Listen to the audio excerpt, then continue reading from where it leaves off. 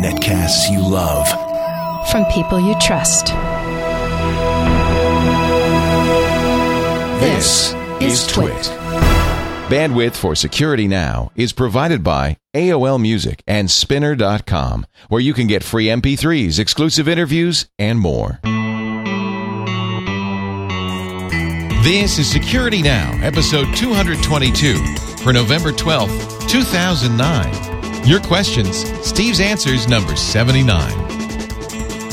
Security Now is brought to you by the new Ford Sync, featuring hands-free calling, music search, and turn-by-turn navigation. All voice-activated from Ford Sync. For more details and to enter to win a free Nano or Zune, visit syncmyridepodcast.com. Go to My PC. Skip the rush hour traffic and save time, money, and frustration by working from home with Go to My PC. For your free 30-day trial, visit gotomypc.com/securitynow. It's time for Security Now, the show that covers all things, safety on the internet and privacy and security. And he's the guy to do it, just the guy you'd want to have on your side in a troubled time, Mr. Steve Gibson from the Gibson Research Corporation, grc.com. Hi, Steve. Leo. Great to be with you again. Yeah. Episode 222. Which we're recording on 11/11. At 11. At 11. Yeah, so, that's... Wow. Wow. Lots of alliteration today. Yeah. Well, I don't know if you don't... Again, this is not going to air until the 12th, but we're recording on the 11th. I don't know if you don't say Happy Veterans Day, but a tip of the hat to our men and women who are serving and have served in the armed forces. Yep. We appreciate your service, and we're having a big parade in Petaluma at 1 o'clock. So, very cool. If you hear marching bands and cannons firing and all of that, that's the Veterans Day parade going downtown. It's such an old-fashioned community. I mean, we do stuff like that, and I love it. Yeah, that's really neat. Yeah, I wanted to drive the Mustang down the down the street, but I'm busy. But our VP Finance, Lisa and her husband Mike own a beautiful 1967 cherry red Camaro, and nice. And he and their 6-year-old son is driving that in the parade with their club. So that's really neat. So, my friend, it is time once again for a Q&A segment. Brought to us by our fantastic listeners. 334 postings when I pulled the mail down, from which we selected just a handful, but good ones, interesting ones, and a really, really nice. Well, sort of. We wrap it up with, I think it was the biometric horror story of the week. So always try to find something fun. I was talking to somebody who works at Disneyland. He is a program. Actually, works for Pixar, but he has a Disney, one of those cards that lets you go to Disneyland all the time. And I said, well, when you go there, do you scan your finger? He said, yeah. I said, you should scan your knuckle. He didn't know what I was talking about. He's a computer programmer. He ought to know. We're putting out the word anyway. So we have a bunch of security news. We've got a little bit of errata. I have a interesting SpinRite piracy story to tell, and a bunch of great questions from our listeners that we will answer. Did you know? I don't know. I should have asked you this off the air. But somebody has made an iPhone application out of our vitamin D segment. I actually do know. I've communicated with the author a number of times for him. He wanted permission, and I said, of course. And I aimed him at the vitamin D page where I had It has a link to that. Yep. Yep. And I had audio that was just the vitamin D stuff. And a number of our listeners wrote to say, yep, Vitamin D, the Vitamin D podcast is on iTunes. We license our stuff using the Creative Commons license for non-commercial attribution share alike. So you're welcome to do mashups like that, provided you're not making money on it, and you have the same permissions, you share alike permissions. So I think that's really a great way of sharing the information. Yeah, it's very cool. Yeah. So if you want to share Steve's great episode on vitamin D, what is it called? Do you know? I have I have it right here. I just found it.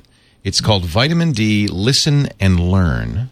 And you can get it by just searching for vitamin D on the iTunes Store. And this application was made to promote awareness of this misunderstood, quote, vitamin. Information by Steve Gibson of grc.com and designed by Ultra Software Solutions, ussapps.com. So I think that's really neat. And it does have the audio of the show. But a great way to share all this information. And it's absolutely free. It says, just like the sun. So that's great. That's perfect. Yeah, that's really great. Yeah, Thank you, really cool. USS, for doing that. You want to do, I'm sure, some errata and news, I would guess, yes? We got all that kind of stuff. All right. And we had a Patch Tuesday. We're recording this after the second Tuesday of November, and we know Microsoft, they're up to the same old routine, as is pretty much everybody else. So, and speaking of the iPhone, we have news of the very first iPhone worm. oh, yeah, it's a funny one. It's a wacky thing, yes. We'll talk about all of that in just a second. I do want to mention our newest sponsor on the show, the great folks at Ford, who sell their cars with something called Sync. Do you know what Ford Sync is? SYNC? And it's from Microsoft, isn't it? It is. Oh, you do know. Yes, Microsoft I Sync, do know. that's what it is. Yep. I have a Ford Mustang that I'm in love with that I bought a couple of weeks ago, and it has the Sync in it. You know, I went actually to look Now, at this is not the kitchen sink. No, SYNC. Oh. It's like syncing up your iPhone, kind of. Okay. But it doesn't just work with the iPhone. It works with the Zune, works with all the MP3 players. It's funny. I went in to look at the Sync. I walked out with a Mustang, which I happen to be in love with. But the Sync is in the Mustang, so I'm now a major Sync fan. Sync is hands-free, of course, voice command, not just of your mobile phone. You know, dial Steve Gibson at home. It certainly does that. But also of any media player. You could even put music on a USB key. It indexes it. And then you could say, play a Bach Sonata or play AC/DC, and it will play the song you select. You can even say play similar. It'll play similar cars. The point is that when you're driving, you don't want to take your hands off the wheel or your eyes off the road. And with Ford Sync, you do not need to. It understands what you're saying. You can make calls. You could search and listen to music. Podcasts, too, by the way. I say, play Security Now, 222, and it plays it. It even has turn-by-turn directions. Now, even if you don't have the Garmin or the screen in your car, it will tell you where to go. You can put in the routes that you take to school, to work, to grandma's house, whatever. It will tell you what the traffic is like, what the weather is like. You could send text messages with certain phones to people on your contact list. You can it'll read the messages to you, all while keeping your eye on the road. I have fallen in love with this. I get in the car and it starts playing my audiobook. I get out of the car, it stops, picks up where it left off the next time I get in. It is just incredible. It has a USB connector and an audio connector. So if you have, for instance, on the Zune or the iPod, if you have, or in fact, by the way, it works with the Motorola Droid. I just tried it.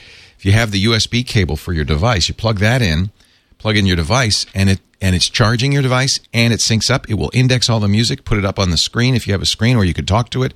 It is just amazing, and it sounds so good. So what do our listeners do to get this? I mean, you've got it built into a new car, right? I think that's a good question. I think you have to buy a Ford, Lincoln, or Mercury automobile. But I guess it's a good reason if you're in the market for a car. It's something to look for. I don't think you can get it standalone. So there's no Sync add-on kit for... You know what? I'm going to have to ask them. I don't think so. I think you have to buy it in a new car. But if you're buying a new car, it's a very good reason to get a Ford. I have to tell you. I've tried all... we have... I won't name other manufacturers. We have other cars with other systems that are not as good. Even state-of-the-art 2010. This is the best one on the market. I'll tell you one thing you can do, whether you have a Ford or not. You can go to syncmyridepodcast.com and enter to win one of 15 free Nanos or 15 free Zunes, one a day through December 8th. The instructions are on syncmyridepodcast.com, or if you're on Twitter, just send a tweet with the hashtag #SyncMyRidePodcast. Say, I love Steve Gibson and Security Now, and incidentally, #SyncMyRidePodcast, and you'll automatically be entered for the daily drawing. All the details at syncmyridepodcast.com. Yeah, it's a shame you can't add it to some other car. But I'll be honest with you. Have you ever had like a muscle car? No. I was never a car guy until I drove this thing. And now it's like, Last looking night, for- I'm looking Honey, for excuses. I'll go get the pizza. Exactly. No problem. Our niece was coming down up from Santa Barbara, and she was getting a ride, and the guy was going to Sacramento. And Jennifer said, "I have terrible news for you. You'll have to go to Vallejo to pick her up." I said, "No problem. I'm there." I go right by Infineon. I'm saying, "Hey," And I get to play with I get to play with a new technology gadget in the car while I'm on the road. It's So- really, really, it's a great thing. We're really glad to have them as a sponsor. So just go to syncmyridepodcast.com for more details. All right, so let's hear what's happening in the world of security. Well, we have pretty much all the regular culprits are present today. The usual suspects. Of course, top of the list is Adobe. By the way, remember last week I said I hate Adobe? I still do. And now I discovered that in addition to installing this unasked for demo of the speech package, when I rebooted my machine after a security update and then next ran IE, there was now a toolbar that it had added for the speech demo that had appeared in Now, IE. We had talked last week about Flash doing that, right? Well, I'm sure that I remember, yes. And I tried it, and I saw there is a checkbox, but you have to notice it on the webpage before you download the Flash. So it's not even in the install. It's part of. It's like before you download. And did you see also the offer to install Google? I think it was a Google toolbar also. I don't remember what it was, but it was a you did see toolbar. a demo for the speech app. No, I saw the toolbar thing.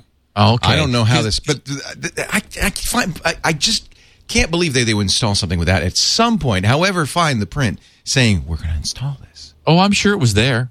I mean, But again, who sees them? I'm sure it was there. I must have missed. Maybe there was a way to turn it off, although I remember turning off the no, I don't want the Google toolbar. Yes, Thank you very much. That's the one I thought I saw. And I didn't see the other one. So, and in fact, I meant to look through our mailbag because I figured our listeners would have said, "Oh yeah, I ran across that, and here's where it was." But I ended up with filling up our Q&A sort of near the top of the poll and never got through reading everything. So I didn't confirm it.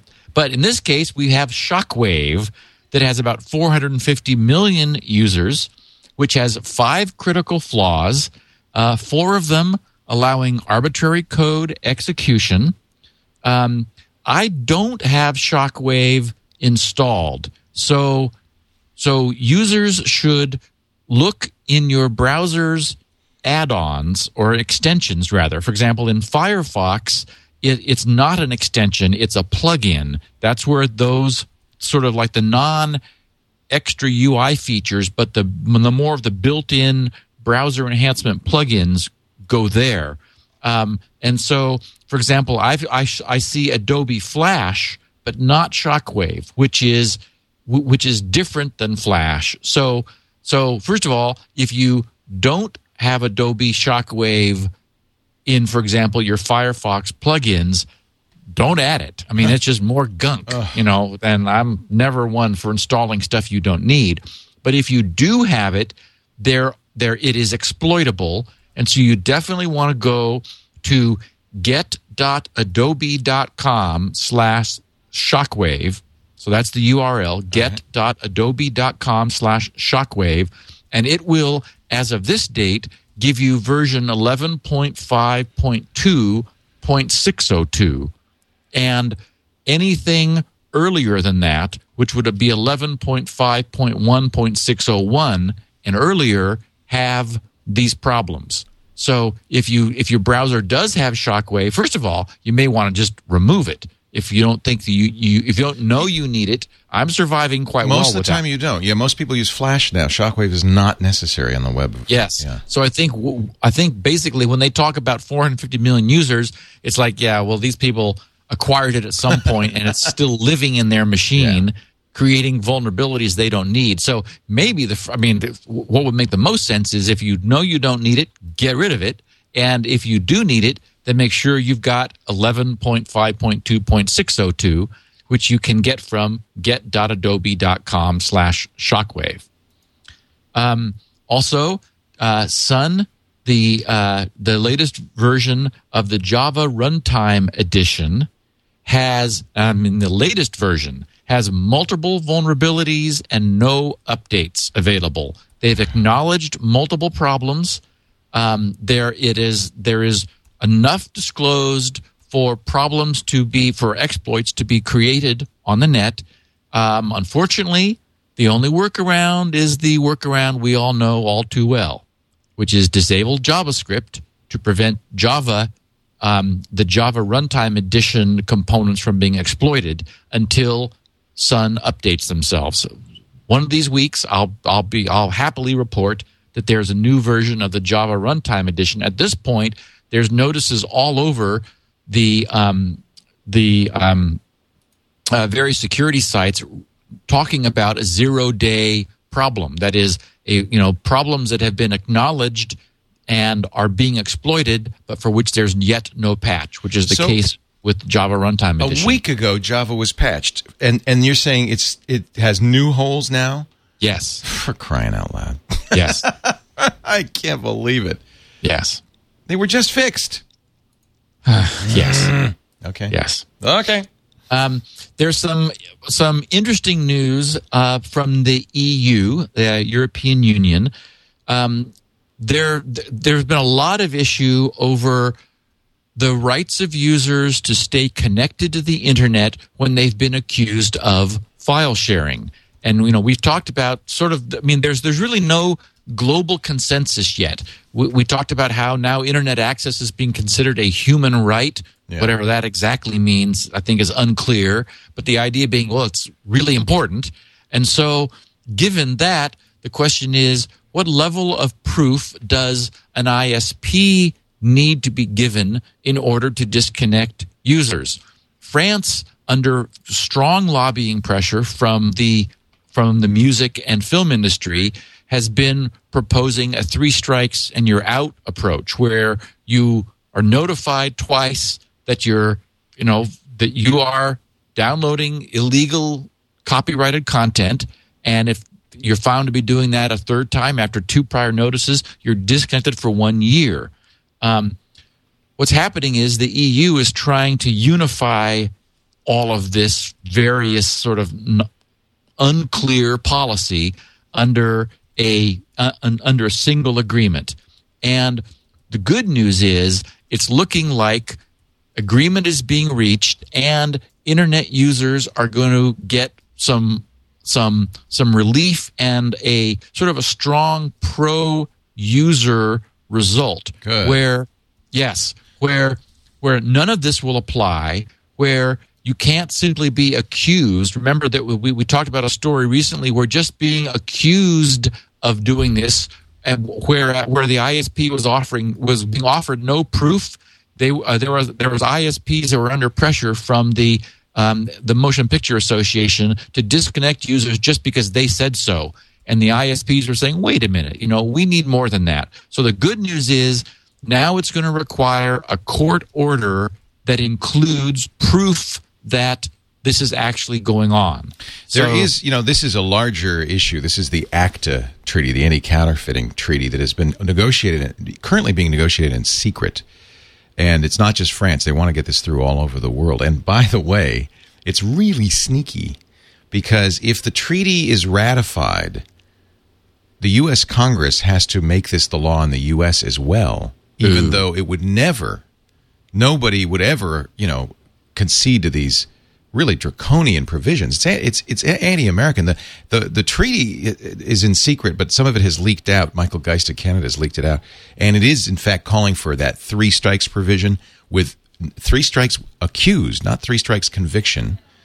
France modified it, but the other countries are considering this: 3 strikes accused and off the internet for life, and your name being distributed so that other ISPs will not give you service. This goes way further than the article, because I was reading an article from the Associated Press that MSNBC covered. It's a much bigger story than this, and if you want to read more, EFF.org, read about the ACTA treaties.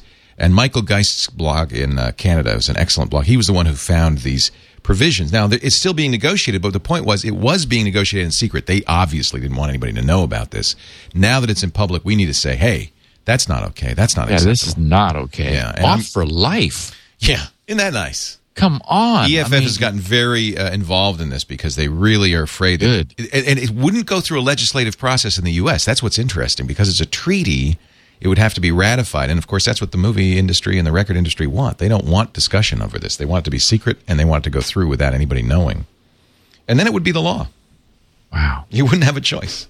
And so accusation without proof 3 times, and then you're banned from the internet for life. Isn't that nice? That's horrifying. They tried to do it in New Zealand. If you look at the list of countries, Korea, they're trying to get this through in.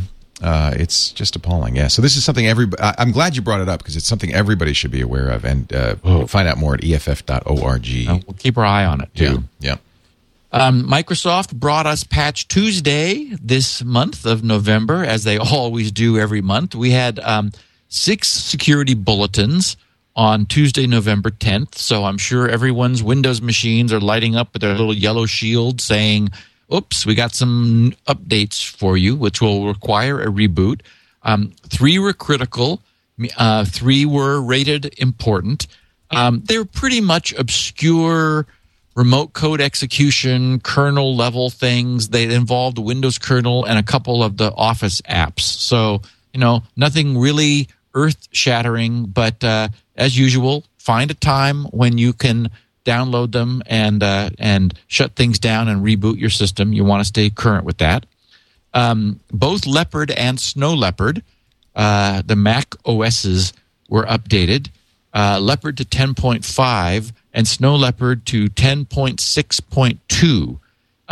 Apple, as usual, is not being very forthcoming. They, quote, said, this affects the stability, compatibility, and security of users' computers. Yeah, thanks a lot. No kidding. You know what else it does? And I'm sure there's security involved. It also breaks Atom support, so that if you're running a Hackintosh, which is a Macintosh on one of these netbooks, interesting. Don't update because it won't work anymore. Interesting.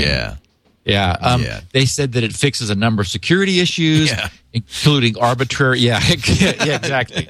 and some usage we don't like issues. Yeah. Arbitrary code execution flaws, some cross-site scripting vulnerabilities. There was a denial of service flaw, privilege elevation flaws, unexpected application termination, of course, unexpected boot termination in the case of these Atom machines.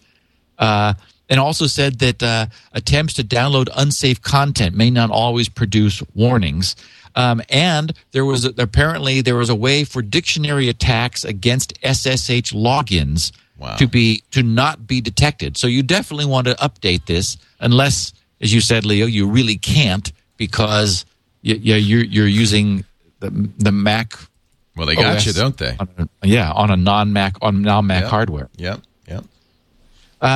So yes, update. It's 157 megs, which I updated when I fired up my Mac this morning to fire up Skype and do the podcast with you, Leo. So it takes a while to grab it and update it, but definitely worth keeping current.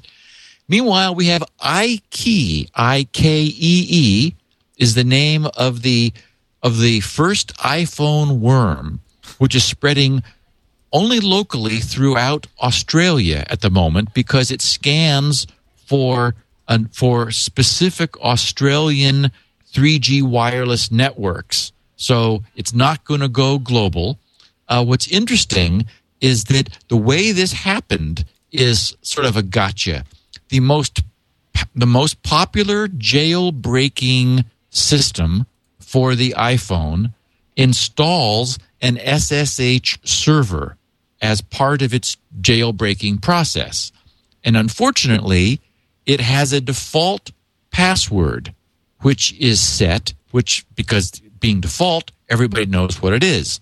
So if the user who jailbreaks their iPhone in order to allow it to run non-Apple iTunes store-based software, what they're getting in the process is an SSH server which is exposed to the internet with a default password everyone knows.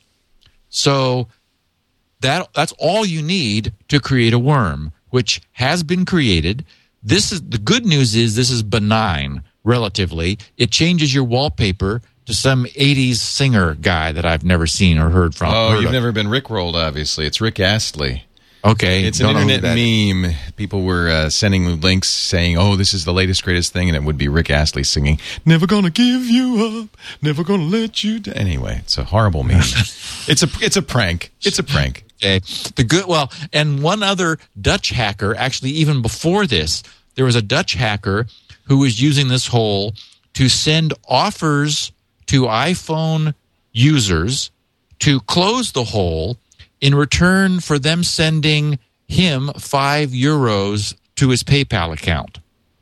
Oh. So there was sort of an attempt. But you don't have to. Well, yeah, exactly. You don't have to. All you have to do is... Just a suggestion. Exactly. Yeah, I'd be happy to show you how to change your password if you send me €5, please. Well, and that's the fix, right? You just change it from the default. Yeah, exactly. Yeah. Change it from the default. Change it to something, while you're at it, make it a gnarly password because you don't want, the next thing that'll happen is, well, actually what you'd love to do, I don't know enough about this iPhone. I haven't looked at it. You would like to shut down this SSH service. That's really the solution, is why would you want an SSH service running in your iPhone? A lot of jailbroken iPhones do, so you can SSH into your phone. Okay, well, that's one of the reasons they do it. In fact, it's a necessity for, I believe, some of the jailbreaking. So, in order to set it up underneath the phone's UI and so forth. Exactly. And then you could turn it off, but a lot of people want to keep that. They hook up their iPhone and now they can SSH into it. It's a full operating system, so you can mess with it. In that case, change the password. Yeah, absolutely. If you're going to use it, change the password. Yeah, change the password. Yeah. Now, the biggest scary news of the week is our topic for in-depth coverage next week, which is the bad hole which has just been found in SSL. Crud. That's not good. There's a session renegotiation hack which has been discovered in the latest current version 3 of SSL, which we all know is also TLS. We covered the protocol at some length a while ago. I didn't talk about, for example, session renegotiation because it's sort of off the mainstream of how two machines normally hook up. Turns out that it's possible for a man in the middle to attack an SSL session, that is an existing SSL connection, and insert his own transactions into the stream. So people are scampering around. This has been known for a couple months. It's been kept under wraps. Under NDA, the details were given out. This is a big, big problem. It's the various standard bearers, OpenSSL and the GNU project are working to update their specs. There'll be a new RFC. Basically, this is a fundamental flaw in the protocol that we're going to cover in depth next week. So I wanted to let everyone know I know about it because there was a bunch of people dropping mail to me saying, oops, have you heard about this? Oh, yes, I know about this, the renegotiation problem. So we will all know about it in detail next week. John Graham Cumming, who was our guest last week, prepared a PDF and PowerPoint files of his slide presentation. I knew about them last week, but they were in the PPTX format that required you to have the very latest version of Office. And so I'd asked him if he could do it in the older version of PowerPoint. He went a little further and also created a PDF. So you need no Microsoft PowerPoint viewer of any sort. So I just wanted to give a heads up to people that at the Security Now page at GRC, and by the way, I made it quicker to get there, grc.com/SN. You don't even have to type out Security Now any longer, in response to some people in our news group saying, hey, Steve, how about /SN? It's like, okay, you got that. So grc.com/SN, and the episode 221, which is when we had John talking about JavaScript, I put links there to both of those files, which I'm hosting locally, courtesy of John. Great. That's nice of you. That's great. And an interesting twist on SpinRite. from someone who gave me his name. I don't have any problem sharing it. I doubt that he will because he went legit in the end. Cody Krieger. He said, "Dear Steve, not sure if this is the right address to send this to." Actually, he sent it to our sales address, but Sue forwarded it to me. But to be honest, I'm feeling a bit lazy after the ordeal I've just gone through. About 2 months ago, I underwent a fairly serious hard drive malfunction. 2 went dead. Both had an extreme case of the click of death. And another started to fail. These were all in the same machine. And frankly, I'm beginning to wonder maybe if this machine's like way over temperature or something. Anyway, he says, I immediately whipped out what he called my trusty copy. We'd learn a little bit later it wasn't quite his. I immediately whipped out my trusty copy of SpinRite and set it on data recovery mode. After the long wait, I discovered that SpinRite had brought both, he put in bracketed in asterisks, drives back into working order. Not feeling very trustworthy of either drive after all that clicking, as I suspect both drives' failure can be partially attributed to firmware or mechanical defects, I immediately imaged both onto their own brand new 1 terabyte drives. Not 10 seconds after this finished, both drives collapsed dead again. This time, they failed to even spin up. I then ran SpinRite on maintenance mode on the drive that was starting to go bad. That drive has lasted me up until now. Today, that drive started clicking angrily at me while my system was sitting idle for the most part. I'm running SpinRite on it right now, and I'm buying another drive to replace it with in anticipation. Having realized how many times SpinRite has saved me, parens 2 months ago wasn't the first time, I figured it was time for me to actually buy a copy of the software. I confess I had been using a pirated copy. No single piece of software has ever worked wonders like this has for me, and you deserve every penny of my money for it. Thanks for making such a wonderful piece of software. Keep it up, Cody. Wow. So, isn't that nice? I love these stories. They're so heartwarming in a geeky kind of way. Yeah. I mean, and I have a mature appreciation of the reality of software sales. I've never locked my software, copy protected, or done anything like that. Thank you. That just gets in the way. Yep. If you look at anyone else's hard disk utility software, they tell you can run it on exactly 1 drive.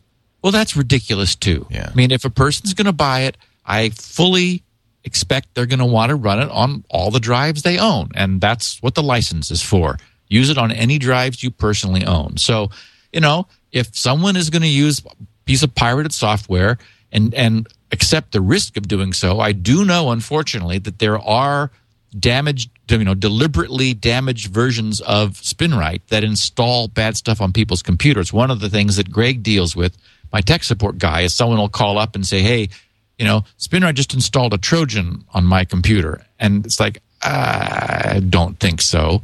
What's your serial number? And then the guy, this isn't really my copy. Oh, great. And then we go from there. So, it's certainly there's a risk of doing so. But if someone's going to do that, then they're not a customer of mine. So I don't regard it as lost revenue or piracy. I mean, it'd be nice if the MPAA and the audio, the music industry had a similar mature feeling, recognizing that, not every piece of song or movie that is being viewed or listened to represents lost revenue, but it's not the way they operate. So anyway, I appreciate Cody's purchase and his great note talking about what a good job SpinRite did for him. Well, before we get to our Q&A, and we have some great questions as usual from our audience, I would like to mention our friends at Citrix and the guys who make GoToMyPC. And I have been saying for a long time, 128-bit SSL encryption makes it the strongest encryption out there. I don't know if there's a man-in-the-middle attack that we should worry about. I suspect not, but it's something we'll find out about in time. And I'm sure as soon as there's a fix, they will apply it. That's one of the things I love about Citrix. This software doesn't just sit on the shelf. They are constantly making Go to My PC better. The idea is you don't want to have to be stuck at your office when you could go home early, when you could spend some weekends with the family. You don't want to have to drive through that traffic. I mean, every town you go to, whether it's L.A., Chicago, New York, D.C., they get the worst traffic. Wouldn't it be nice to take a day off work at home one day a week? Save yourself time, gas money, wear and tear on stress. Well, this is what Go to My PC can do. It lets you work from anywhere, at home, on the road, at an internet cafe. All you need is an internet connection. You can log on to gotomypc.com. Use your PC just as if you were there. Send and receive email, run any program, access any network resource. Full speed, full screen. No wonder this is the award-winning remote access software year in, year out, the best in class from Citrix. And now you can try it absolutely free. Go to mypc.com/security now. The NAT traversal they use means you don't have to worry about firewall configuration, router configuration. You can use it anywhere. As long as you can get to the web, you can use Go to My PC. Go to mypc.com/security now. Go there right now. Try it free for 30 days. 30 days of unlimited use. Really knock on it, bang on it. If you're planning a business trip soon, if you'd just like to take a day off tomorrow, go to mypc.com/security now. We thank them so much for their support of the Security Now show. And by supporting them, you support us. So give it a try. We will thank you for it. Go to mypc.com/security now. Stevie, I got some questions for you if you've got some answers. You ready? You betcha. All right. Start with question number 1 from Mike in Baltimore, Maryland. He wonders about changing his SSH port every single day. That's interesting. Every time you talk about SSH and port configuration, I remember I want to ask this question. In addition to logging the SYN packet request, would changing the SSH open port number every day to a randomized port provide any additional security? My Linksys router running the Tomato firmware allows me to map an external port to a different internal port. I can map external port 62,305 to internal port 22, the SSH port, for example. So if I wrote a script to randomize that external port number every day, would that provide any security benefit, or am I wasting my time? Thanks for the great podcasts. As soon as I stop spending so much money, I'll be buying SpinRite and running it all on my drives. You better maybe spend some money on SpinRite first. I currently have no problems with any, but a few are quite noisy and starting to worry me, and I would like some peace of mind. What's an interesting strategy? What do you think? Well, I'm not a big fan of that. The idea of, it's sort of clever. My sense is you'd get much better benefit from using a really good, really impossible to guess username and password. Certainly, moving the port around every day would prevent someone from sitting there pounding on it on a fixed port, even if it wasn't 22, for some period of time. On the other hand, if the port disappeared, I guess they would figure you'd close the service, but they could also just scan your IP and find where you'd moved it to. The question, though, most put me in mind of I think perhaps, depending upon how Mike uses SSH, the best solution of all, which is not to have the port mapped at all unless he has some reason to believe he will be logging in over SSH from somewhere outside of his home or office, and thus need the port mapping at all. That is to say, not running the service when you don't need the service, if that's feasible, is by far the best solution.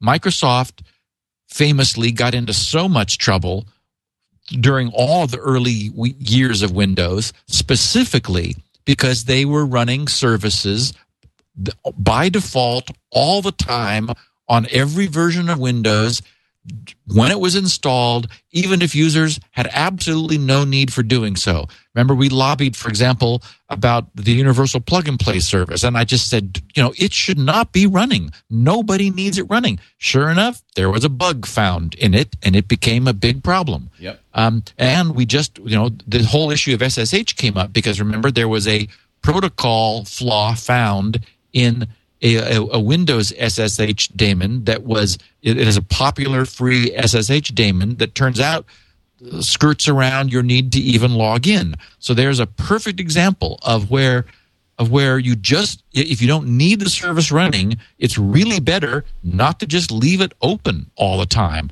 Now, for many people, it may not be feasible. The way they operate, their lifestyle may be such that, they can't explicitly, for whatever reason, fire up the service when they know they're going to be remotely accessing home. Maybe they never have notice of when they're going to be doing so. But it may also well be that a person's mode of using remote access does give them the ability not to have this thing open all the time, in which case, turn it off when you're not using it. That's by far the best solution. Failing that, moving it around daily is interesting. On the other hand, if you didn't know where your script had remapped the port, then you'd have to be checking the port mapping before you left the house in order to know what today's port was that had been chosen. So, that seems a burden also. Why not just turn it off if you're not using it? And, if your port's jumping around all over and you don't know what port it's on, it might as well be off anyway, because you're going to have no better luck finding it than a hacker would. Yeah. I mean, that's security by obscurity, right? Yeah, I mean... And not even that obscure, because a port scanner is going to find it right away. There's nothing wrong with some obscurity. That's just another layer. But you don't want to depend upon obscurity. So when people talk about security through obscurity and say that it's a bad thing, what's bad about it is if you depend upon its obscurity. It's not, there's nothing wrong with adding some obscurity. That just gives you more security. But you don't want it. You don't want the obscurity to be the only security that you have. Better to implement port knocking if you could do that, right? Yes, and we've got an interesting question about that too in our question bag of today. Well, port knocking coming up. Let's get to question 2. However, Dana Ray Park in Kelseyville, California, declares herself to be an SNite head. Snite head, she calls it. Through Leo's radio program, I got turned on to Security Now. Wow. That's interesting, because usually I think people who listen to the radio program are less sophisticated.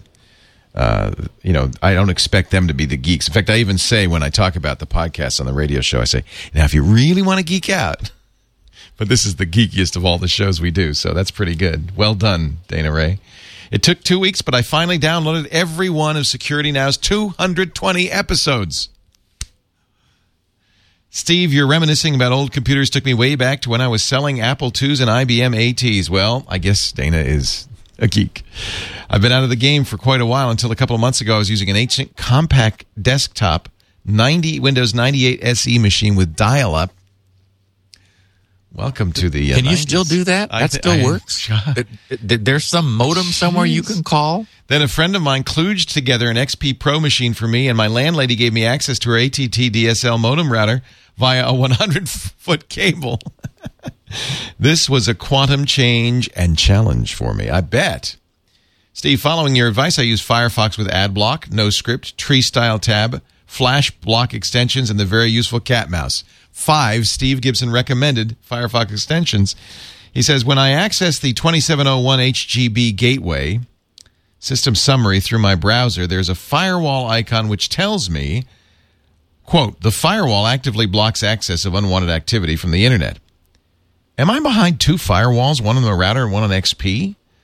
Summary also says your system software's current checkback for future available upgrades. I don't know what the 2701 HG-B gateway is. Do routers phone home for updates like XP? Am I safe? Am I practicing safe computing? SNite heads for a safer internet. He signs it. That's great. Well, there are a couple things here. First of all, I wanted to remind people about cat mouse, which Dana refers to. I just love it. And I've noticed I've been using one of my Macs a lot more than usual for some because the best PDP-8 emulator is running over there. And I guess the Mac, Leo, when you float your mouse over a Mac window and then use the scroll wheel or ball or whatever, it's smart about automatically scrolling the window that you're over, right?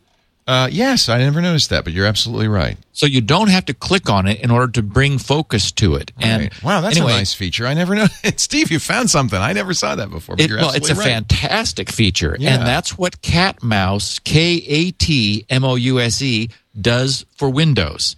And I wanted to bring it up again because I've had so much positive feedback from people who love it as much as I do. Just, the idea that you could have multiple windows. And I mean, I'm a scroll wheel fanatic. I love my scroll wheel. In fact, we talked about the Logitech mouse, which is still my favorite, that has that high inertia, zero friction scroll wheel where you can just like spin the wheel and go whizzing through things. It's just VX great. Nano. In fact, I'm buying more of them. I love them. I have some now in stock Yeah. because I like it so much. Yeah. Oh, actually, though, there's a better one, or one that I like better, and that's it's the MX Anywhere. Oh. It's also Logitech. I think they call it the MX Anywhere mouse. What I like about it is that the VX Nano, it provides you the ability to store the little tiny little receiver, the USB receiver, Yes, right in there. Underneath the mouse. Yeah. But in order, if you, and doing so turns the power off, Right. which is what's nice. But that also necessitates that you're constantly opening the little battery door and pushing the red button to pop the thing out and so forth. The MX Anywhere mouse has also internal storage, but the idea is the receiver lives normally just in your laptop, on Right. your laptop, Right. And then there's a cover that you just slide with your thumb to cover up the laser tracking hole. That shuts it off? Yes, That's much better. it's much better. The mouse also is a little bit larger and a little heftier feeling, It's not which a I like. laptop mouse. It's more of a desktop. It's more of a desktop, but you know- but it's meant for laptops because it's got the same micro size receiver. Oh, yeah. Okay. And so anyway, I've switched to that one, and I like it more because it's a nice feeling mouse. But mostly, you just when you're done, you close your laptop, you leave the receiver sitting in the USB hole of the USB socket of your laptop, and then just slide the cover closed on the laser positioner, and it powers it down. So Now, I really my like it. only question on this is it a lefty friendly mouse? Oh, I'm a left-hander, but I right mouse. I mouse with my right hand. So and is it symmetric, I guess would be. It's not exactly symmetric. It looks like it's slightly asymmetric, but not so much that it might be. No, it's not horribly so. Okay. And I give it also a like try. that it's got buttons all over it. It's got, you can do the tilt wheel, and it's got a little button back behind it that works. Like, for example, the Mac does that expose thing. Is that what they call it? Where all the windows sort of shrink down and go to their corners so you can quickly Yeah. choose between windows. Yeah. It's Yeah, nice I'm to not- have those features. Yeah, so it's got And you all can those remap extra- those if you want. I mean, you don't have to. Actually, I have. I've got them. I've got the mount. Who wants to horizontally scroll? I know. I don't understand that one. No. Yeah. So I've got that set up for back and forward the browser, so that I tilt the wheel to the left in order to go back to the prior page, or to the right to go forward, and which frees up the other two buttons on the left-hand side, which I use for top of page, bottom of page in the browser. So I can instantly jump to the top if I just press the upper of those two, or jump to the bottom, which I think is much more useful for me. So Yeah. anyway, so Well, I'm going to try this because I'm running out of VX Nanos, so I have to get a new one. Yeah, so try maybe this the is one. MX Anywhere. I really like it. I think it's better than the VX Nano. I'll get a couple of them, and And I've got a few used VX Nanos if anyone wants it. No. Don't say that; you'll get some email. Now, and let's also- answer his specific question, though, right? Yes. He is behind. Dana is behind 2 firewalls, and I thought that was an interesting point that we've never really made before, and it's something we're probably going to be getting used to more and more in the future. Is we're all going to be behind an increasing number of firewalls. Over time, ISPs are beginning to do some firewalling themselves. Then you've got the firewall in your router, but any router, even if it doesn't specifically say it has firewall features, the nature of NAT routing is such that unsolicited packets coming in don't have anywhere to go. There isn't. It's by having packets leave the network out onto the internet that a temporary mapping, a hole, is created to allow packets coming back from that packet's destination have a way to come back in through and know which one of the computers behind the router to go to. Failing that, unexpected packets just hit the router and drop. They're just ignored because there's nowhere for them to go. So any NAT router is a firewall. And then, thank goodness, Microsoft has turned on their firewall that's built into their OS, and I think probably every personal operating system now, no matter whether it's Microsoft, Mac, Linux, anything, there's a firewall component there which is blocking unsolicited inbound traffic. So yes, there's multiple layers there. And finally, he asks about router firmware, which I think is the most important issue and point of his question. And it's something I wanted to bring up because routers do have problems. Manufacturers are finding problems. And I don't think there's ever been a case where I've checked with my router's firmware and there has not been an update available. Many times they're little non-security related things, but just the other day we talked about a really ridiculous router that was broadcasting its Wi-Fi key in the SSID that it was using, also on the MAC address. So and there was a router that had its a default password exposed out to the WAN side. So there are definitely instances where manufacturers are being apprised of serious problems that firmware updates are fixing. So I just thought this question was a nice little reminder to me and all of our listeners to go visit your router. We don't do that very often. Log into your router's admin page. Now, most routers require you to explicitly check to see if there's a firmware update. It sounds like this 2701 HGB, whatever it is, if it's volunteering that the system software is current, it does sound like it's phoning home. It's pinging or doing something from time to time to see whether the firmware is current or not. Now, a router typically has no way of affirmatively notifying any machines behind it. So that's why it's necessary for you to go to the router and check in with it and ask it is there a new version of your firmware. I would just recommend, I don't know how to add a tickler to everyone's life, except, here, this podcast, number 222, and Dana's question sort of reminds us it's useful to check in with your router from time to time and see whether there's newer firmware for it, because who knows what they will have fixed. Yeah, it's something I always forget. So we'll just have to make it, we'll just remind you. Right. Keep it in mind. Check it from time to time. Yeah, I think as far as I know, there's no router that does it automatically. You kind of have to check. Yeah, the only thing they could do would be to bring up a web intercept page, right, which would be a little jarring for people. Yeah, you don't want to see so that. If you were trying to go somewhere and your router blocked you and said, "Hey, I've got new firmware." I mean, on one hand, that'd be a cool feature if you could turn it on and you chose to turn it on, but it's not the thing you'd probably want to have on, or certainly not be able not to disable. You might not want to rely on it either. Yeah. Question 3 from Andrew DeFaria in Tempe, Arizona, with some SSH tips.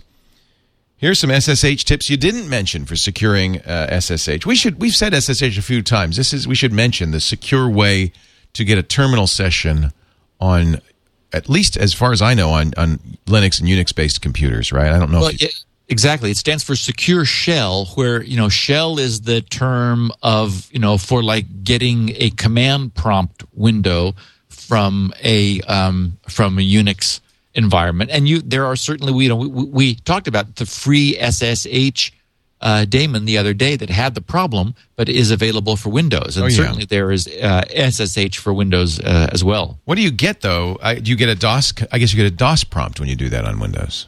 Well, and there... I don't know what you would get. Because, I mean, on the Mac, there's a terminal... there's a command line. On Linux, there's a command line. But I guess you'd get DOS. Yeah, I would think you would get a command shell. And actually, the Windows command has become increasingly powerful over the years, so that it's not so much just running a pokey old copy of DOS that has no awareness of what the system is doing. You can start and stop services. You can reconfigure your internet connection. I mean, there's all kinds of things you can do now from a contemporary Windows command line. And if you have a web server, SSH is often the way you will manage it and control it. Well, and yes, SSH then, the big thing that people do is it can be used as a tunneling protocol. We've talked about tunneling, where the idea being you use one protocol to route packets for another different protocol inside. And so SSH is often used. It's a little bit of a techie thing to set up, but it works sort of well. The other problem is that SSH is a TCP protocol, and there are all kinds of problems with tunneling TCP in TCP, because if you are in a situation where there's packet loss, then the SSH tunnel will lose packets, but those packets contained TCP traffic that you were tunneling. And so you can end up with a situation where both of the TCP connections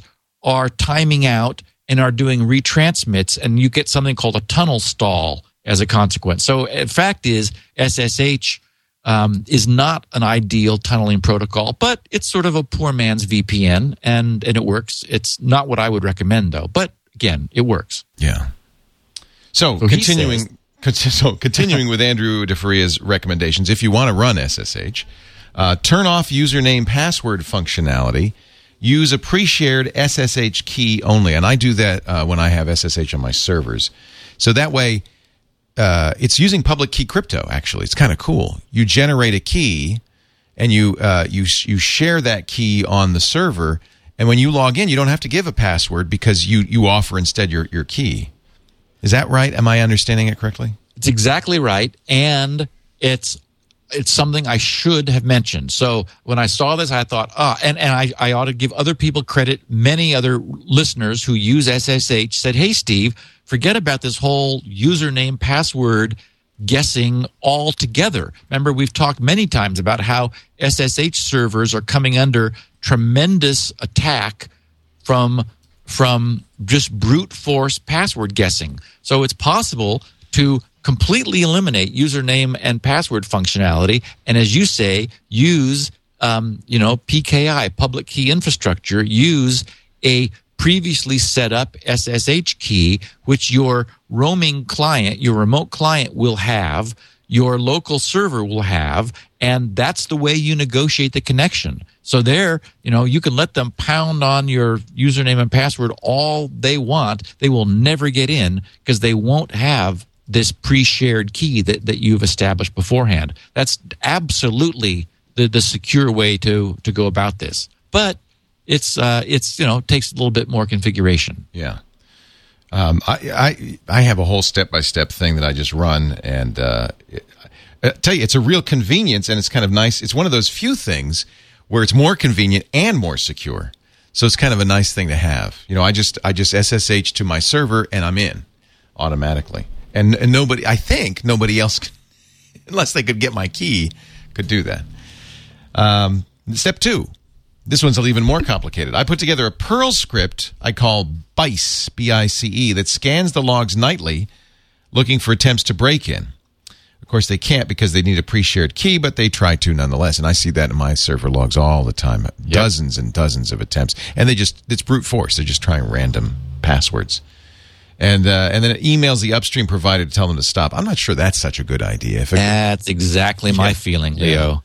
I get, I've been running Shields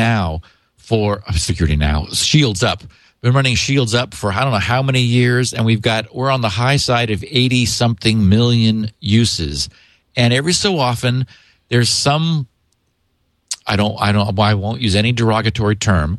There's a person who has some sort of automated log reading emailer that emails complaints to level 3 that I'm trying to break into his system. Well, I've never done that in my life, and I never would.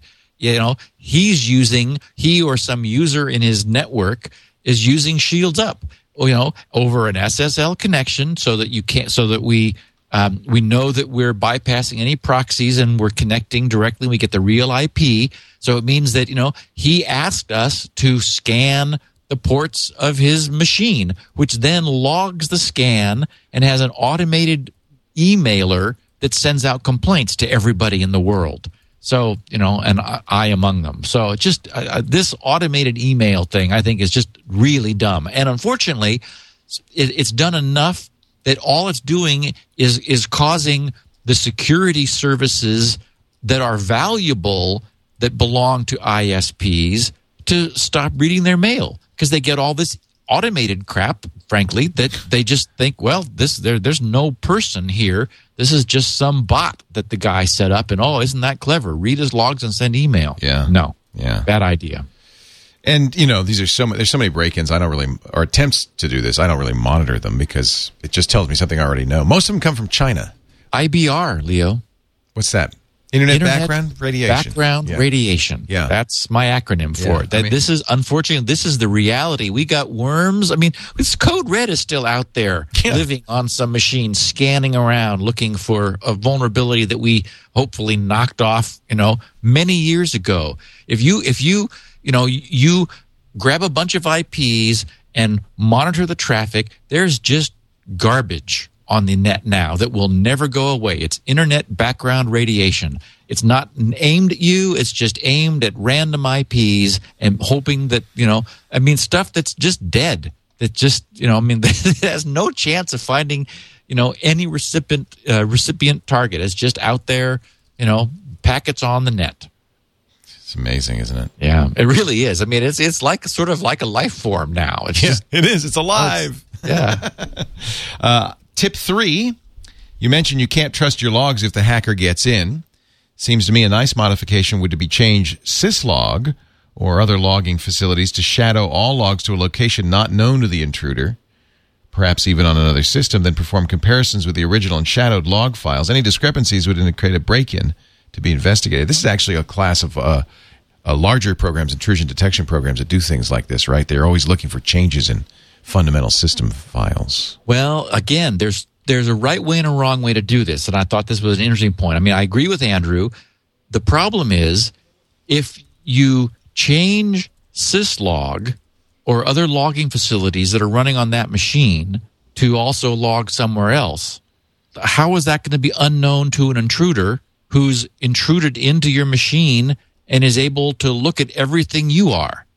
So the only way to do this is if you are logging on the wire, as they say. That is, not logging in that machine and having that machine send duplicates of its logs somewhere else, because if it's doing that, then presumably the bad guy can know that and go there in order to defeat them. And in fact, we've seen recently a situation where bad guys were able to get in and were able to use the keys that a logging system had in order to then gain access to the system they were logging to. So exactly this kind of thing can be done.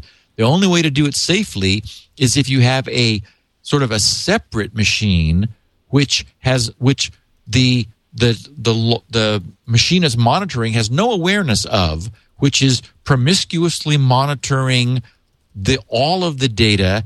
And exactly as you said, Leo, like an intrusion detection system, it's looking at all of the traffic and logging it itself. In fact, such a machine doesn't even have to have an IP. I've got one myself set up that way at level 3, a machine which is logging all the traffic, but it's able to be on an Ethernet without an IP. because remember, Ethernet uses MAC addressing, and the IP layer, which is created by ARP, is just a convenience to allow machines to be numbered by Internet protocol within the network. But it's entirely unnecessary. And so I have a machine that you cannot address by IP because it doesn't even have one. And it works just great, monitors all the traffic on the network. And that makes it, quite invulnerable. Let's move on to our next one, shall we? But anyway, thank you, Andrew, for some good ideas. You know, it's all about thinking about security. That's the main thing. Great talking points. Yeah, absolutely. Dwayne McIlvain in Chicago, Illinois, wants some clarification on SSL. Oh, boy. You gave me such bad news this morning. Stephen Leo, in a previous episode, someone brought up the idea of using SSL on every web page every time. This sounded brilliant to me, and I believe your consensus was that while it's not necessary, it's a great idea. And actually, we said that the cost nowadays on modern machines is so low, why not? The drawback is the server overhead could be crippling. I guess he's right for a high-volume site. That could maybe be a lot of overhead. Because, yes, all of the individual users are concentrating their connections to a single server. Yeah. Wasn't really thinking about that. Later in episode 220, you were discussing public key encryption bit lengths and how, roughly paraphrased, please forgive me, 2048 bits is mathematically a huge jump up from 1024, but processors these days have no problem with it, so that's why some sites potentially use 2048 bits. Pardon the nitpick, but which is it? Is it overwhelming or not? I just want to make sure I'm understanding you two correctly. Do you think that encouraging, if not requiring, SSL for all websites would work without crippling web server capacity? If not, what's the downside aside from computational cost?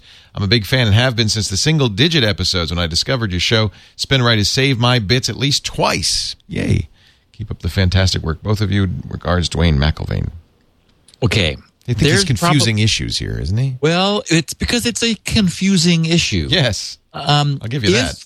If we were still back in the days of HTTP 1 and SSL version, well, I would say version 1, but that never really went to the world, version 2, then there was a concern because browsers were initiating connections that is a constant stream of connections, maybe 10 or 12 or 15 if you had a page with lots of, for example, images on it.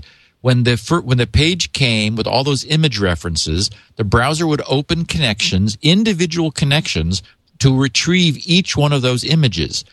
If you didn't want the so-called mixed content warning, where it says, remember, IE and various browsers like Firefox have different terminology, but it's that warning that says this page contains some secure and some insecure content. Well, that freaks people out, but normally that means that things like ads or images are not coming across SSL where the page itself did.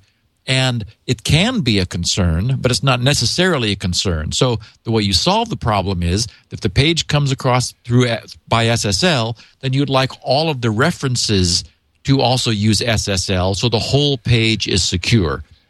That meant that back in the HTTP 1.0 days that the browser would open a flurry of connections back to the origin server in order to retrieve all those bits and pieces.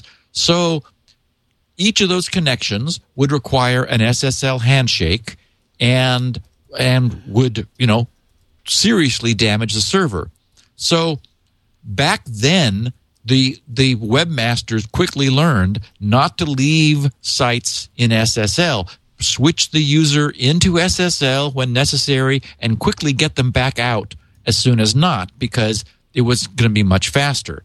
Well, many things have happened since then. So we went to version 3 of SSL, also known as TLS, that we'll be discussing next week for reason of this recently found man-in-the-middle attack problem. One of the things that we learned when we talked about the SSL protocol in detail is it is possible to cache credentials. That is, that expensive setup process only needs to be done once. The first time a client and a remote web server talk to each other, there are time limits, but they're ample. And what that means is that the client is able to say, hey, I have a fresh credential from a recent connection to you. How'd you like to reuse that? There's no reason for the server not to do so, and servers do. What that does is it completely short circuits the expensive part of the public, the expensive public key part. They do negotiate a new shared secret symmetric key, which is what you want for a new connection, but that's instant. That takes no processing power at all.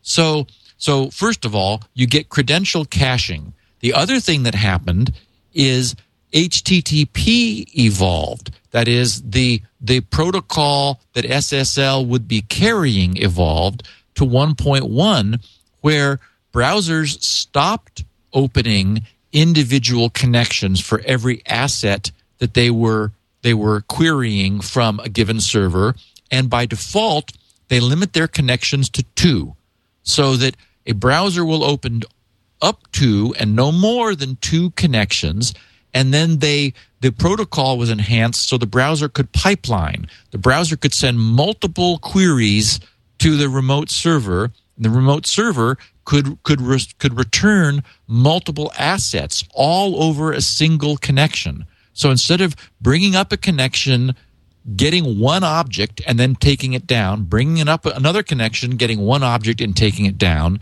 now the browser will bring up some semi-persistent connections and do all of its work through them.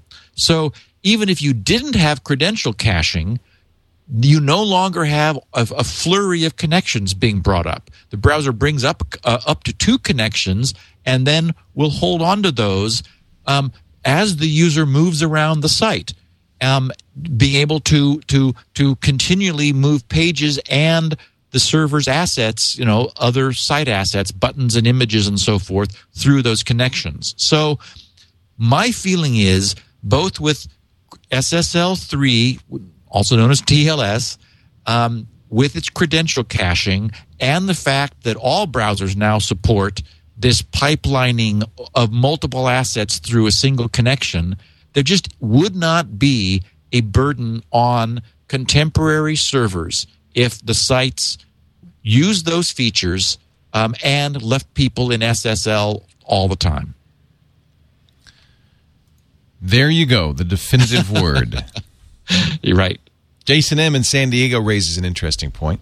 Stephen Leo, thanks for the great podcast. I always look forward to seeing the latest episode pop up on my media player. I have to take slight issue with your justification of, here we go. There's writing this down your alley here, of using public keys of 1024 bits. Specifically, they will expire after usually no more than 3 years. That's true of the certificate, but not necessarily true for the key. The certificate may expire, but nothing prevents the site operator from generating a new certificate signing request, CSR, against the same public key. I would even be so bold as to wager that very few sites actually generate new key pairs in conjunction with a new certificate. Likewise, I could wager that the certificate authorities do little, if anything, to prevent their customers from reusing key pairs or even informing their customers about the issue. As someone deeply involved with security, I'm always impressed that each episode provides new relevant information. As someone who does technical education and presentations, I'm amazed at how smooth and professional each episode is. Keep up the great work. Well done, Steve. Well, Jason raises a great point. Yeah.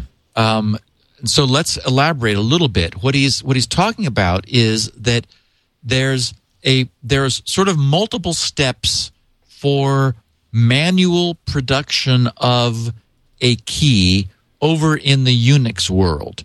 In the Windows world, it's pretty much automated. And he raised a question, and I thought, I wonder if all of my keys, for example, for grc.com over the years have been the same. So I went and looked, and every single one of them is different. Microsoft encapsulates it does it automatically. Exactly. It encapsulates the process.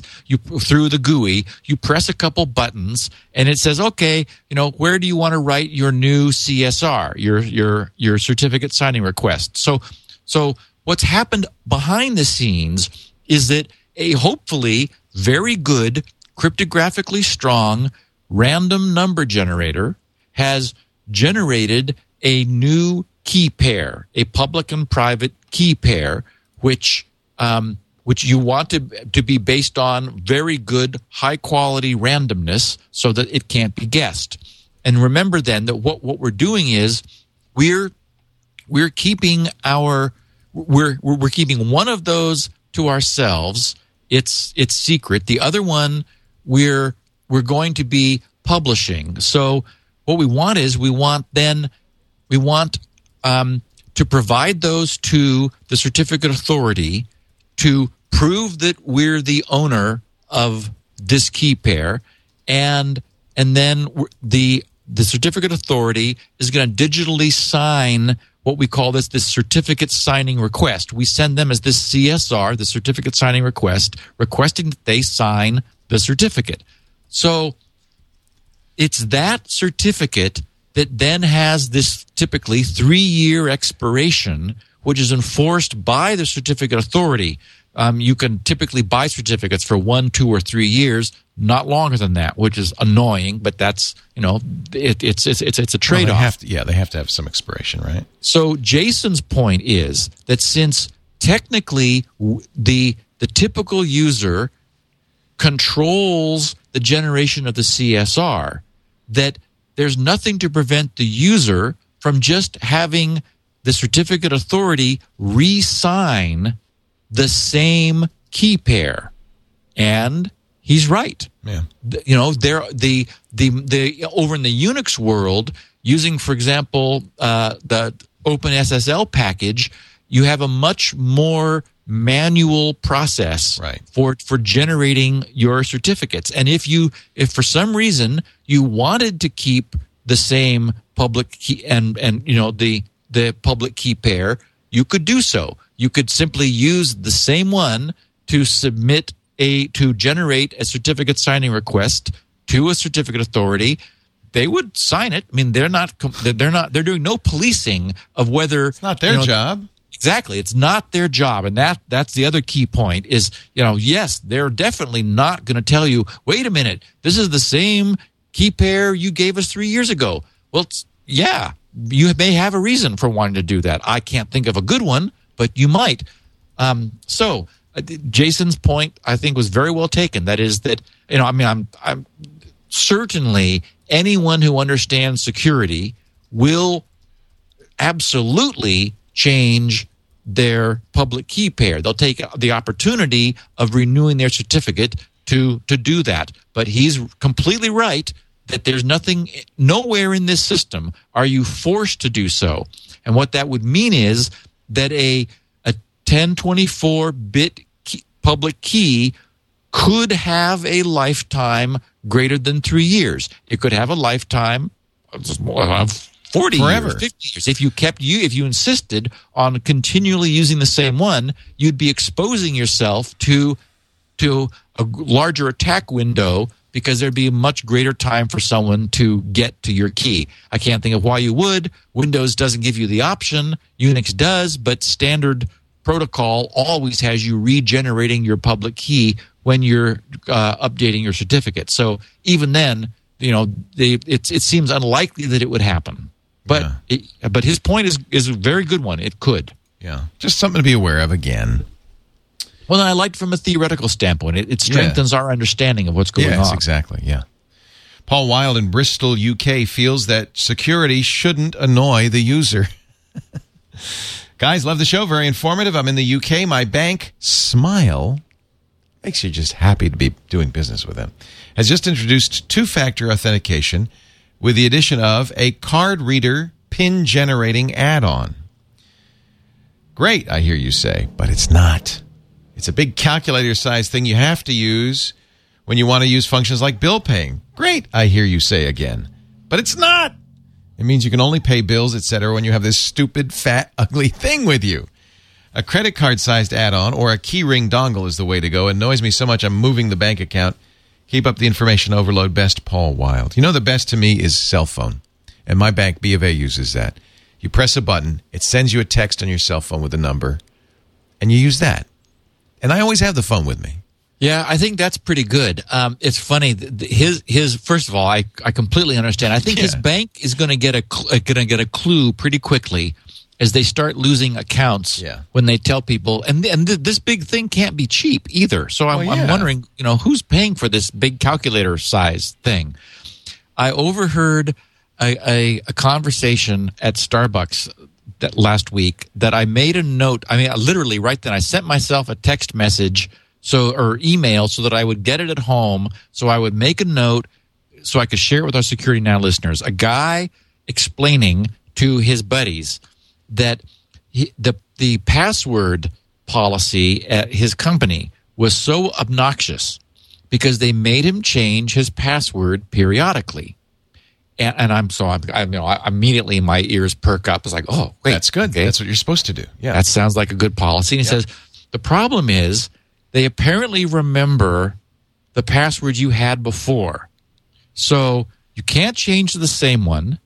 And you can't fake it out and use the same one and not really change it, nor can you change to the one you had before. So you can't ping pong between two. And at this point, everyone's sort of listening with rapt attention. And he says, I figured out that apparently they remember the last 5. Wow. So every time I am told that I have to change my password, and I don't want to because I like my password, I sit there and change it 5 times. And the final time I go back to the password I want. And that's just silly. But here's the point.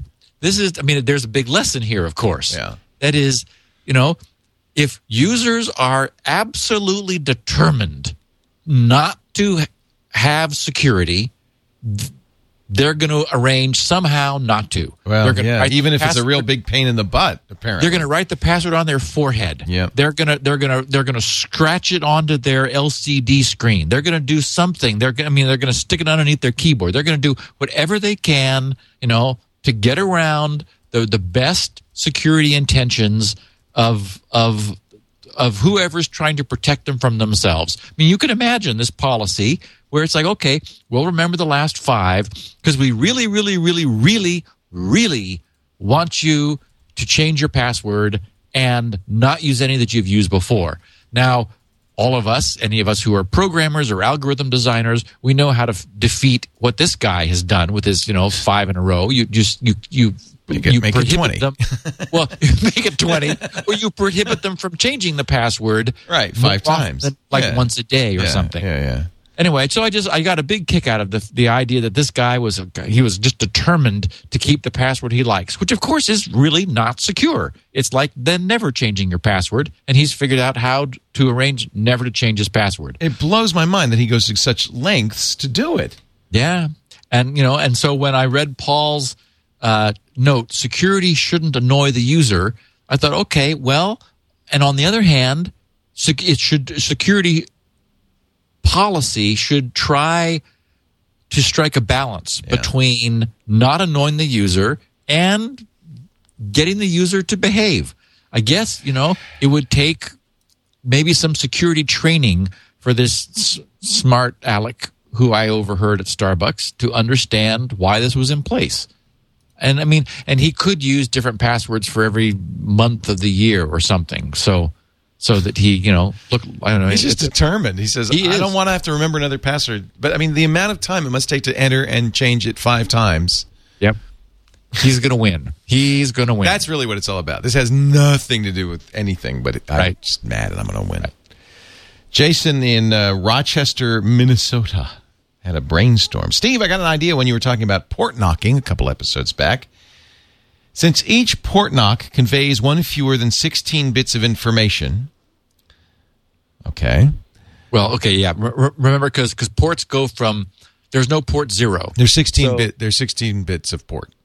16 bits of port, but minus 1 because there's no port 0. 65. So it's 65535, not 65536. Okay. One fewer. 4 port knocks equals close to, but not exactly, 2 to the 64th combination, 16 billion.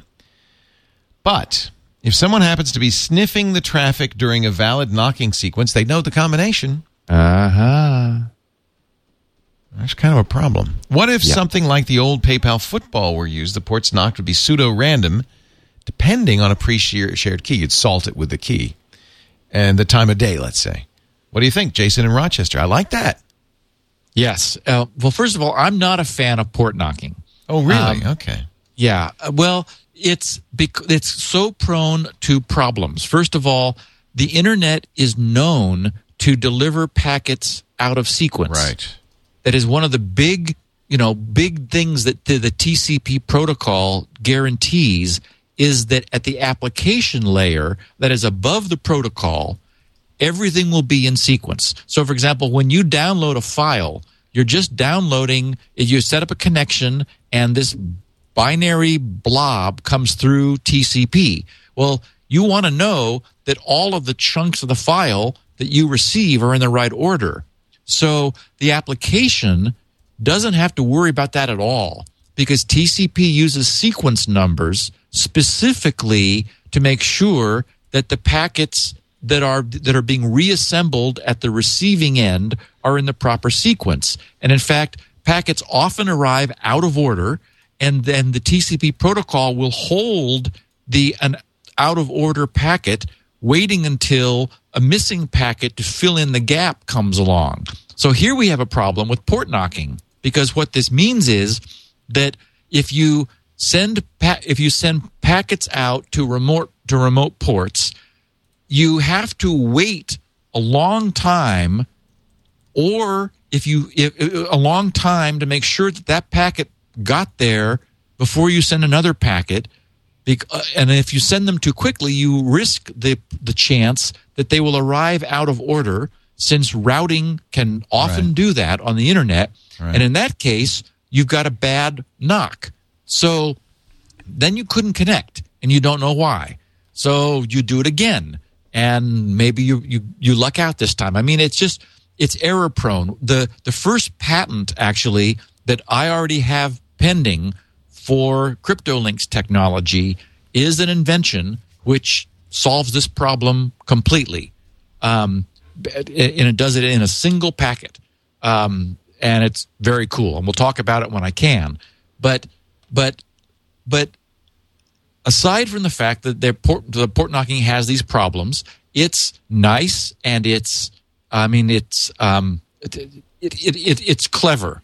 So what Jason has suggested is, well, first of all, he highlighted the other big problem, and that is that if you have a static knocking sequence, which is the way most systems are configured, then you're protected from somebody randomly trying to access a service. So what the port knocking does is, if you knock in the proper sequence by sending, for example, in Jason's example, 4 packets to successively different ports in the proper sequence, something is monitoring that, and we'll see that and go, oh, that's the secret knock, and then we'll open a port to allow anybody incoming. Now, hopefully, if it's clever, it will only allow the same remote IP as the packet's source IP. So you've opened a port that is still filtered only to accept incoming traffic from you, the source of the knocking packets. Many systems don't do that. They open it for everybody, and that's, again, not as much security as you could have. But anyway, that's what the knocking does, is open a port that you are then allowed to use to access a service that's been protected until then. So the problem is, as he points out, if your connection is being monitored, someone eavesdropping who, for example, knows you're using port knocking, if you have a static knocking sequence, all they have to do is repeat the knocking sequence, which they captured from the wire, and the port will open for them, and then they're in. So his notion was, use a port knocking sequence which changes. Now, time of day is a possibility, but there's actually a better approach, and which can function very well. And it's a little more like the way the VeriSign credit card works, where it's a known sequence rather than a known time. That is, there is a counter which is encrypted with a secret key. So if you take a counter and you run it through, say, a 128-bit counter, and you run it through a 128 symmetric block cipher, you're going to get out 128 bits, which are pseudo-random. Every time the counter counts up, these bits are going to change to something different. So you take that 128 bits and say you just took the lower 64 for our example. So those 64 bits give you you break it up into 4 groups of 16, which give you the port you want to knock on. So the receiver would have a synchronized counter so that it's able to anticipate the knocking sequence that comes in. The problem is that you might have a packet dropped, which that's another problem, is the internet not only resequences packets, it has a complete freedom of dropping packets at will if any router's buffers are too full along the way. So many different things could cause this knocking sequence to have a problem, meaning that these counters would get out of sequence. The beauty of this approach, though, is that if you sent 2 knocking sequences in a row that got through without any packet loss or reordering, and there's always the problem with port knocking, but if you did, then the recipient would be able to decode the knocking sequences back through the secret key and see that even if the counters were out of sequence, then what happened was 2 successive counts. That is, the knocking sequence, when decrypted, turned into a count and then a count plus 1. Well, the only way that's possible is if the other guy who sent the packets had the same secret key. So you've authenticated yourself independent of time and independent of bad knocks and their counters being desynchronized. It would allow multiple users to authenticate through the same system if they had counters in different states. So it's a cool way of using 2 successive knocking sequences to prove that you know the secret key, even if you don't know what time it is. That is, you're not timer based, or if your counters are in different states. So with the limitations of port knocking, it is possible to come up with something that could not be sniffed. Oh, and the other thing you do is you never accept a knocking sequence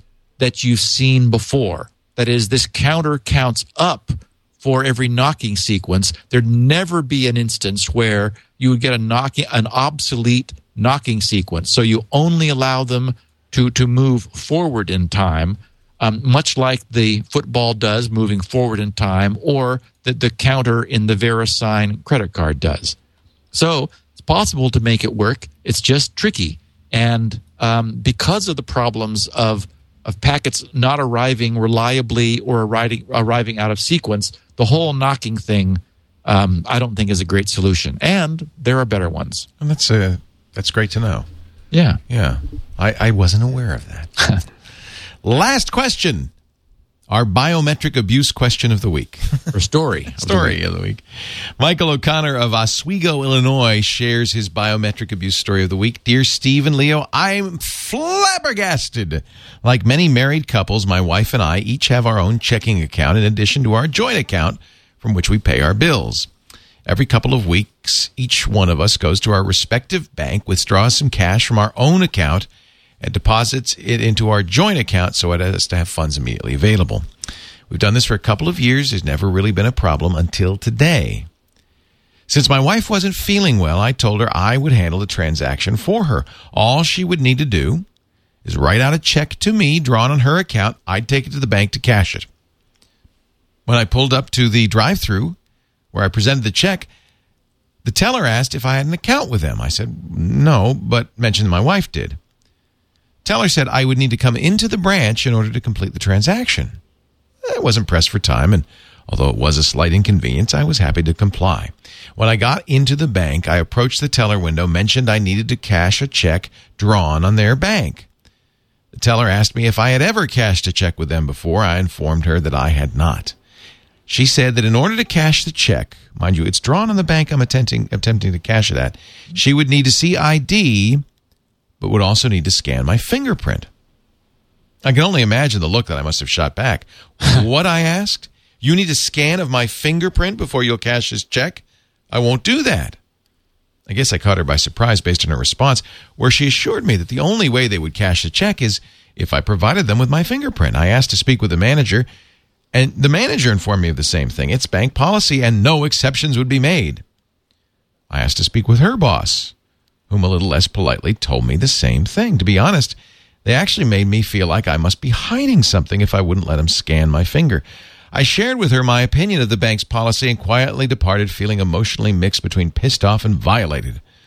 Over lunch, I continued to ponder what had just happened, and I couldn't believe that this was what the bank was doing wasn't a violation of my privacy. After all, I had provided them with state-issued ID, and there was no reason to believe I was committing a crime. Therefore, there was absolutely no reason for them to need to access my biometric data. I'm not sure how far I'll take this impromptu crusade of mine. Our EFF, are you listening? But I thought I'd start by sharing it with you guys. After all, when it comes to computer security and privacy, you guys are one of the first resources I turn to. Thanks for letting me share my tale. Best, Michael O'Connor, Oswego, Illinois. It sounds like this might be something since 9/11, would be my guess. Well, first of all, I completely agree. You know, we've talked about the whole issue of biometrics. It's a mixed blessing.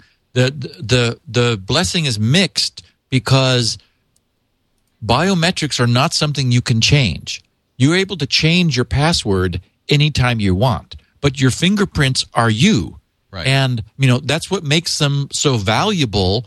For example, in criminal forensics is people tend to leave fingerprints behind, and that uniquely identifies them as being them.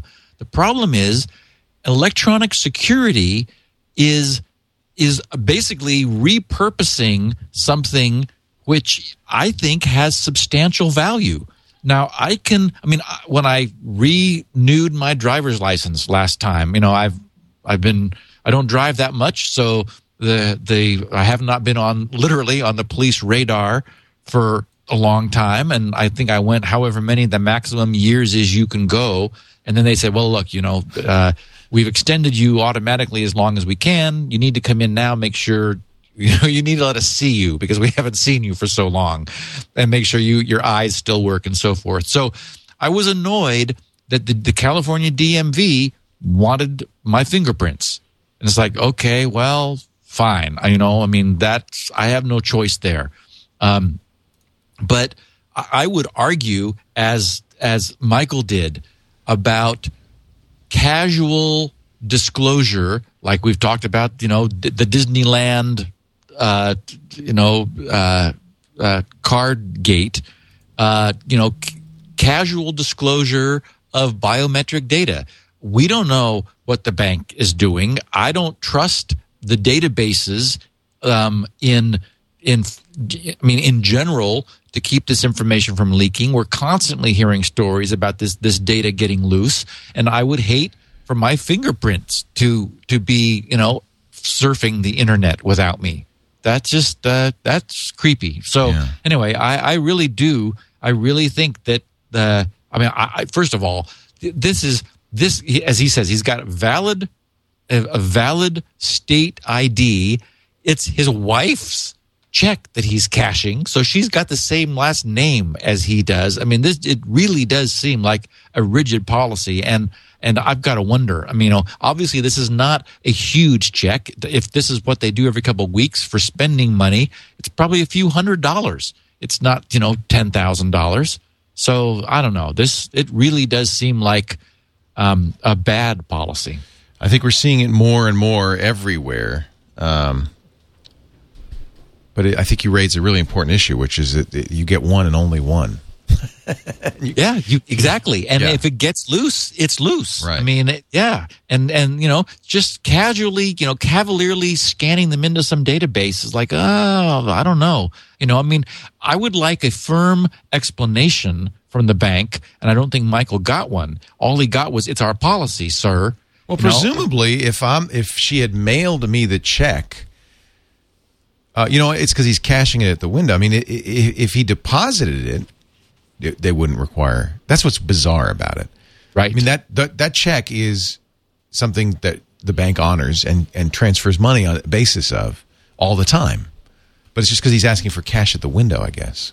Yeah, and I guess I question it being anything relative to 9/11 because I don't think everybody else is doing this. Unless it was a huge check. Yeah, exactly. I don't know. That's very bizarre. Well, Michael, let us know what happens. That's not good. And Steve, we've come to the end of another thrilling, gripping edition of Security Now. Number 223 is going to talk about this recent bad news for SSL, the latest, greatest version of SSL and TLS, and how a hacker has found a way to insert plain text into a transmission during renegotiation of security credentials during an established connection. That's not good.